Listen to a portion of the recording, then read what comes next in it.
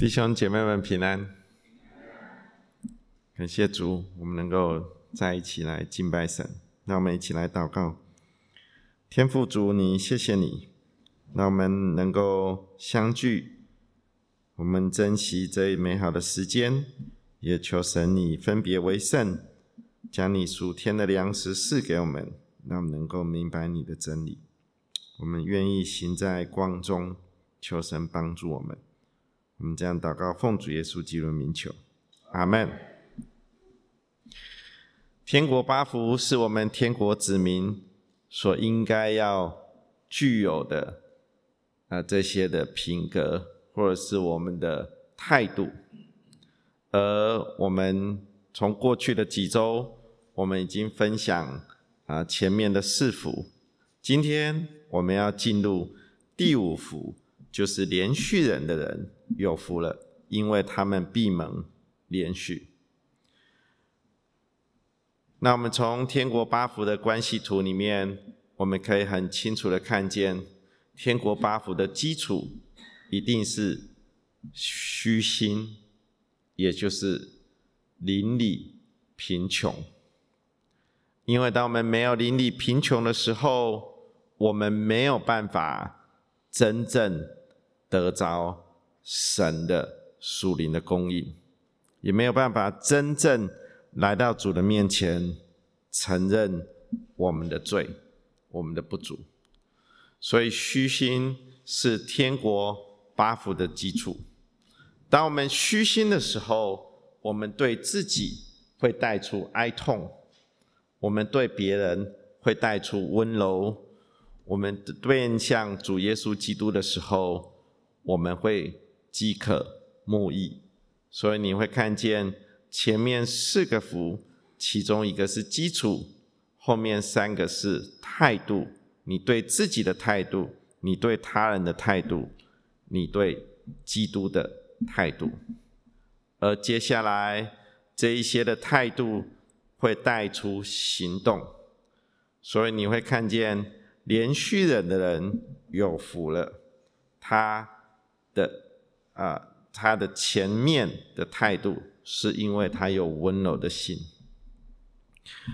我们都知道我不晓得大家有没有读过，有一本小说叫《悲惨世界》，它是法国非常有名的一个作家雨果他所写的。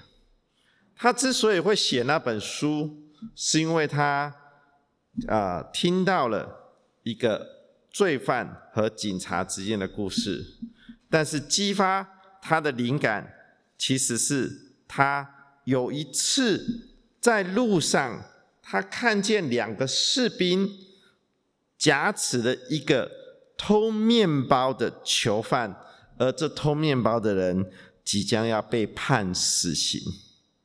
而这个人被士兵抓着，就在这个同时，有一辆的马车载着一个贵夫人，她坐在马车的上面。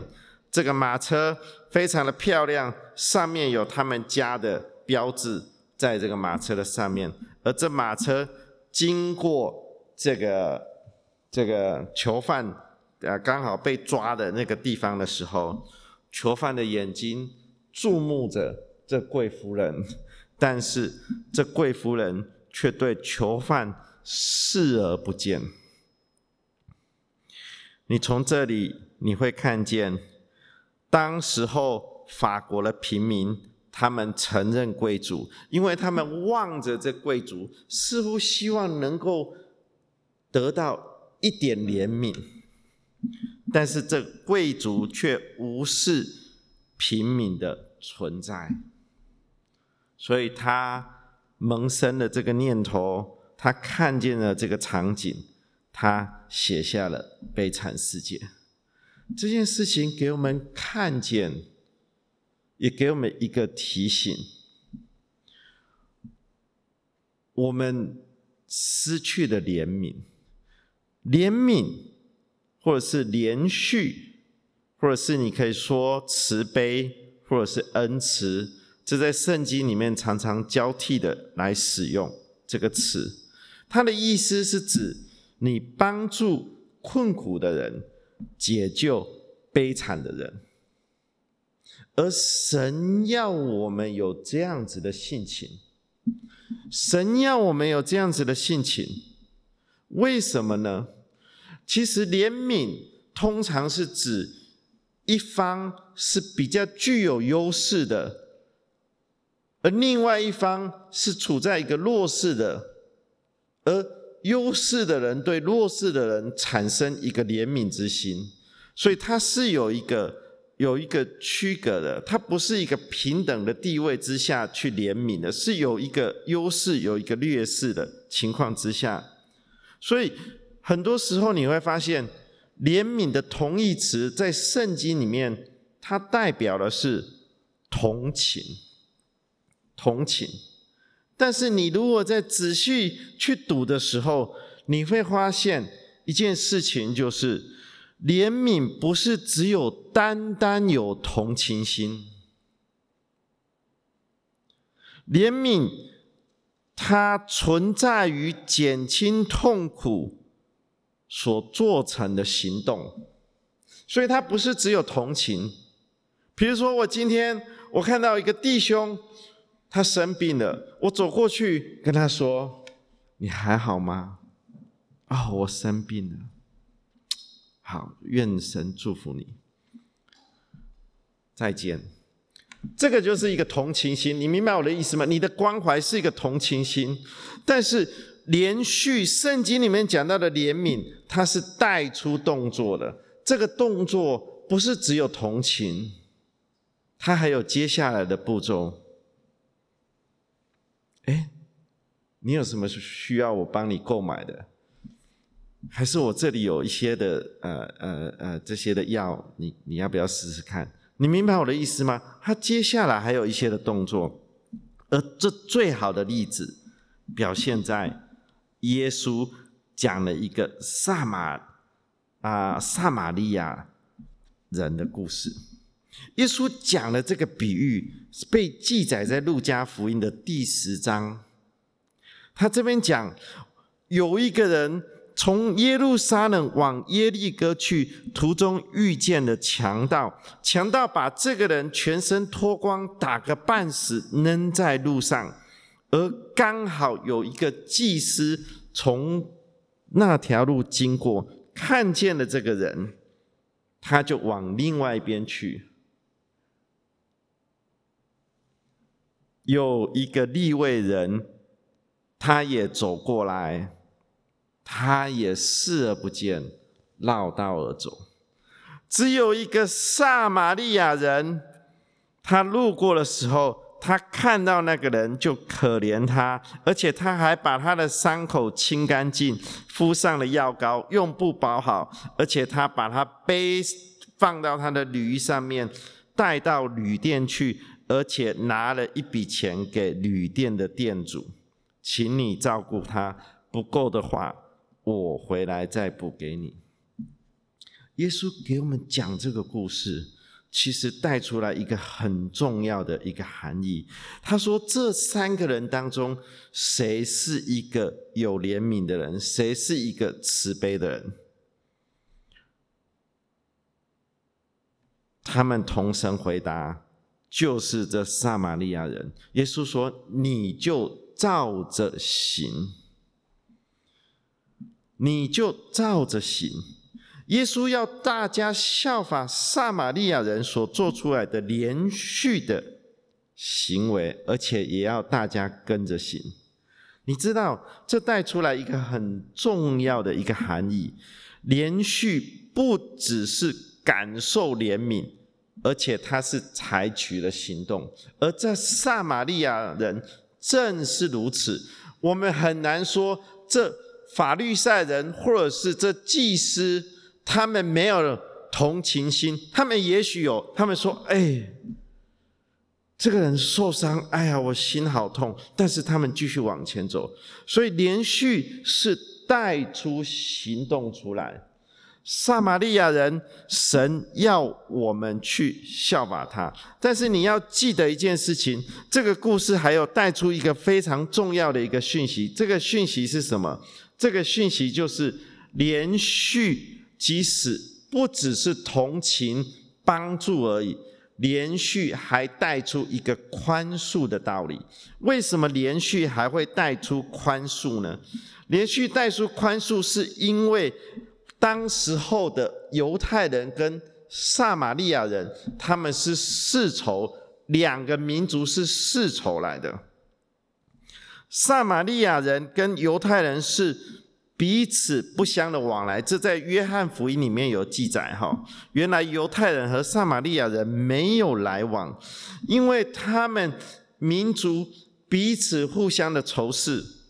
犹太人称撒玛利亚人是愚顽人，在他们眼中，犹太人甚至不把撒玛利亚人当成一个民族来看待，而撒玛利亚人也痛恨犹太人，所以这是已经是几百年来下来的一个状态。所以犹太人如果是住在北边，他们要来到耶路撒冷城，他们每一年要3次来到耶路撒冷城的圣殿的当中，他们怎么样？他们其实最近的路是经过撒玛利亚，他们都偏偏要绕一圈，不要见到他们，因为有时候撒玛利亚人也会去挑衅犹太人。这样子的一个状态，其实这个状态有点像现在的以色列人跟巴勒斯坦人一样，他们中间的冲突也是如此，世仇。但是你有发现这撒玛利亚人他所做出来的是什么？他所做出来的是超越他们的仇恨，他带出他的连续出来。所以连续就是宽恕，连续不只是怜悯的行动，同时也可以是一个宽恕和赦免另外一个有过错的人。而这最好的例子出现在圣经的创世纪约瑟的故事。我们都很熟悉这个故事，约瑟他被他的哥哥给出卖了，他的哥哥嫉妒的原因本来要杀掉他，但是怎么样？但是却把他给卖给了这个刚好经过的一个旅行的商队，让他成为奴隶。所以约瑟在埃及经历了一段很痛苦的时间，但是约瑟有神的保守，他慢慢成为宰相。而那时候发生了饥荒，他的家人得要到埃及来籴粮，他来祈求当时候的宰相约瑟给他们粮食。但是那时候这群哥哥们并不知道他就是他的弟弟约瑟，而约瑟本来可以利用他的职权怎么样，将他以前所失去的公平的对待争取回来，但是他没有如此的做。当他看见他的弟兄痛苦哭泣的时候，他有了连续的心，他采取的行动来满足他哥哥们对于粮食的要求。而最后他们相认的时候，约瑟讲出了这一句非常的有名的一句话，他说：从前你们的意思是要害我，但神的意思原是好的，要保全许多人的性命，成就今日的光景。连续也可以是一个宽恕和赦免另一个有过错的人，这是神要我们学习的。有时候我们放不下，我们没有办法去原谅一个人，但是神要我们透过学习怜恕也来学习，其实我们的神他自己就是一个怜悯的人。怜悯是神的一个重要的属性之一。怜悯、仁慈的行为是上帝的行为之一。圣经有很多次在描写神的怜悯，而形容神是有怜悯、有恩典、不轻易发怒、有丰盛的慈爱，这句话至少出现3次，在圣经的当中，旧约的当中就已经出现3次。而出埃及记的时候，神是这样子来形容他自己的，是有怜悯、有恩典的神，是不轻易发怒，并有丰盛的慈爱和诚实。这个主题不断的在圣经里面出现，而在新约的当中，我们在耶稣基督的身上，我们会发现神怜悯的行动在耶稣的身上完全的体现和展示在我们的面前的当中。你读福音书的时候，你会发现因着怜悯，耶稣医治了每一个来到他的面前寻求医治的人。不管你身体是疾病，你是被鬼附了，耶稣都可以来医治。所以有许多人来到耶稣的面前，他们甚至对耶稣不熟悉，他对耶稣说：可怜我吧。耶稣就医治了他们。不止如此，耶稣不止医治，耶稣不只是为他们赶鬼，更重要的是耶稣也宽恕了来到他面前寻求他的人。所以神的怜悯延伸到受苦的人、有需要的人、穷人，还有以色列人看轻的罪人的身上。神的怜悯被耶稣基督给具体化了。耶稣让我们看见神的怜悯的体现，而神给我们每一位基督徒所带给我们最大的怜悯，就是透过主耶稣基督在十字架上所成就的救恩。如果没有这怜悯，我们连得救的机会都没有。怜悯是因为神深深的爱我们，深深的爱我们，所以以弗所书才说，上帝既有丰富的怜悯，因他爱我们的大爱，当我们死在过犯中的时候，便叫我们与基督一同活过来。你们得救是本乎恩。所以神的怜悯不只是有同情心，如果有同情心，我们所有的人类都麻烦了。为什么？因为神只是同情我们，神不一定要来拯救我们。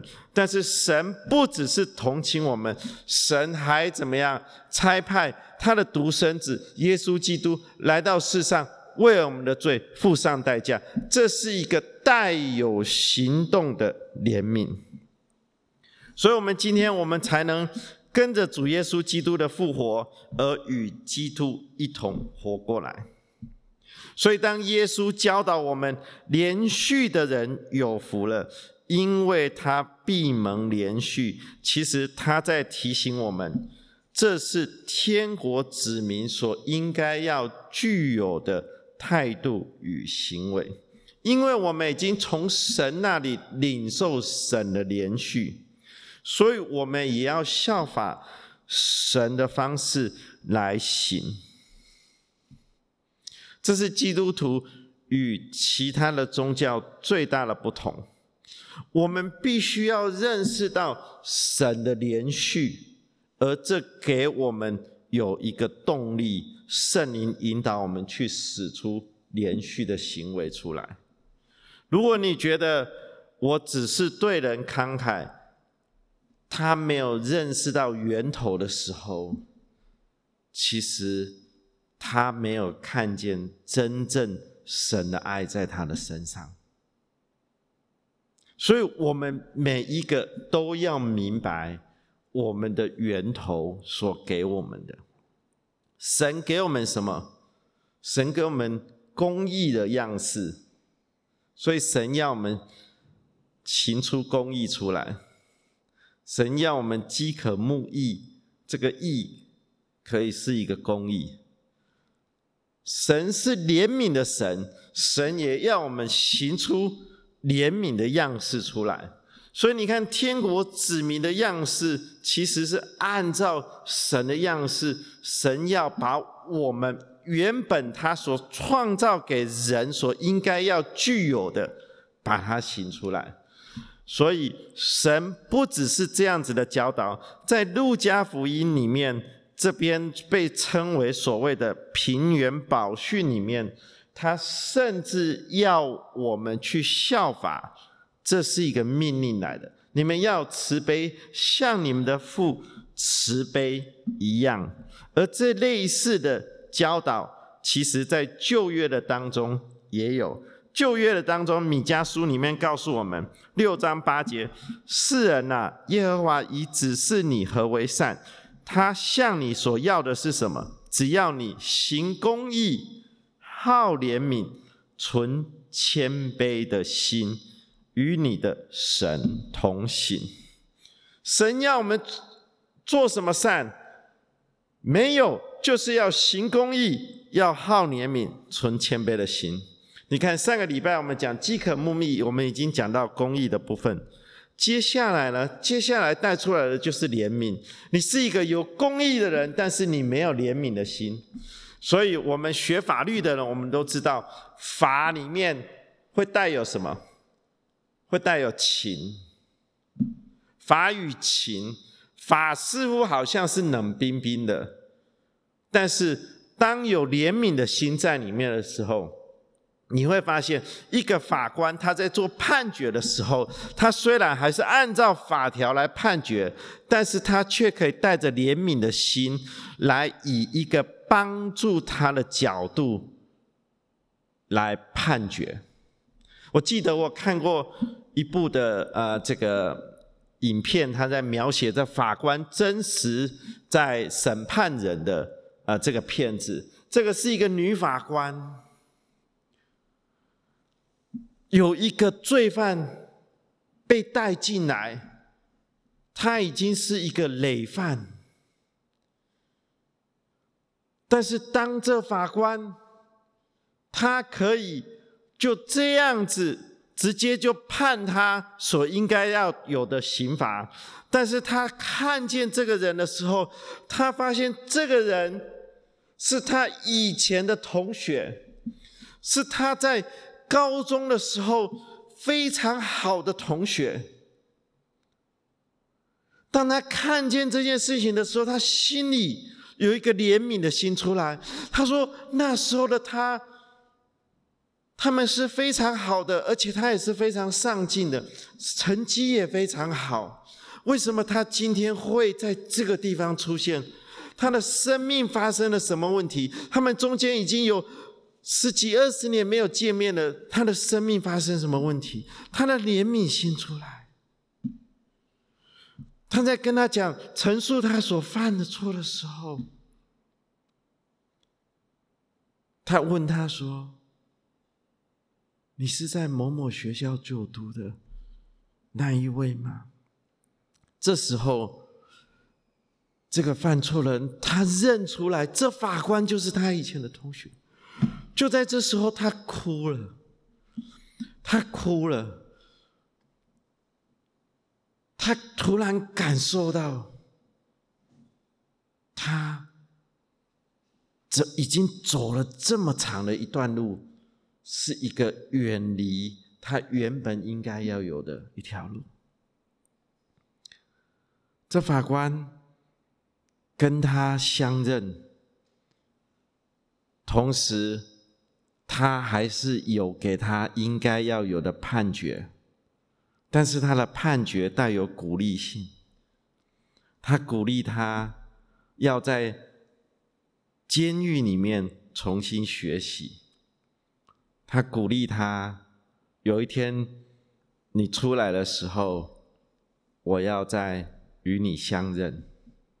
就是这样一个怜悯的心，他们之后成为好朋友，而这个人也悔改，而且在有自己的一个公司在经营，把一个人的生命扭转回来。雅各书里面有很多有关怜悯的教导，他也提醒我们，雅各书里面提醒我们，我们需要看顾在患难中的孤儿寡妇，帮助这个无助的人，给饥饿的人吃，给赤身的人穿，照顾无父无母的人。所以其实基督教里面有很多这个慈善的机构，这些慈善的机构其实他们都是从神领受到神的怜恤，神的怜悯，他们做在别人的身上。所以神也要我们去效法，因为没有神的怜悯，没有神的怜恤和恩典，我们没有一个人可以来到神施恩的宝座的面前。每一位蒙恩得救的基督徒都应该要按照耶稣的教导，活出天国的子民，用爱的行动来施怜恤在我们身边的人的身上。将来有一天，神的怜恤也必临到我们的身上。我们一起来祈祷。天父，我们感谢你，谢谢你用你的怜恤来恩待我们。主，当我们还在过犯的时候，你却已经怜悯了我们。我们献上感恩。主，你赐给我们足够的恩典，来将这怜恤成为我们身体的一部分，成为我们不只是同情，而且我们还要带出行为出来。谢谢你关心我们身边的弟兄姐妹们，用爱来爱他们，用怜悯的心来关怀他们。感谢赞美主，求神你在我们弟兄姐妹们当中来引导，在我们在未来的一周的当中，也让我们想想我们身边有什么人我们需要去关怀，我们很久没有去关怀，求神来帮助我们能够真正的实行在我们生活的当中。谢谢你，我们这样祷告都是奉主耶稣基督的名求，阿们。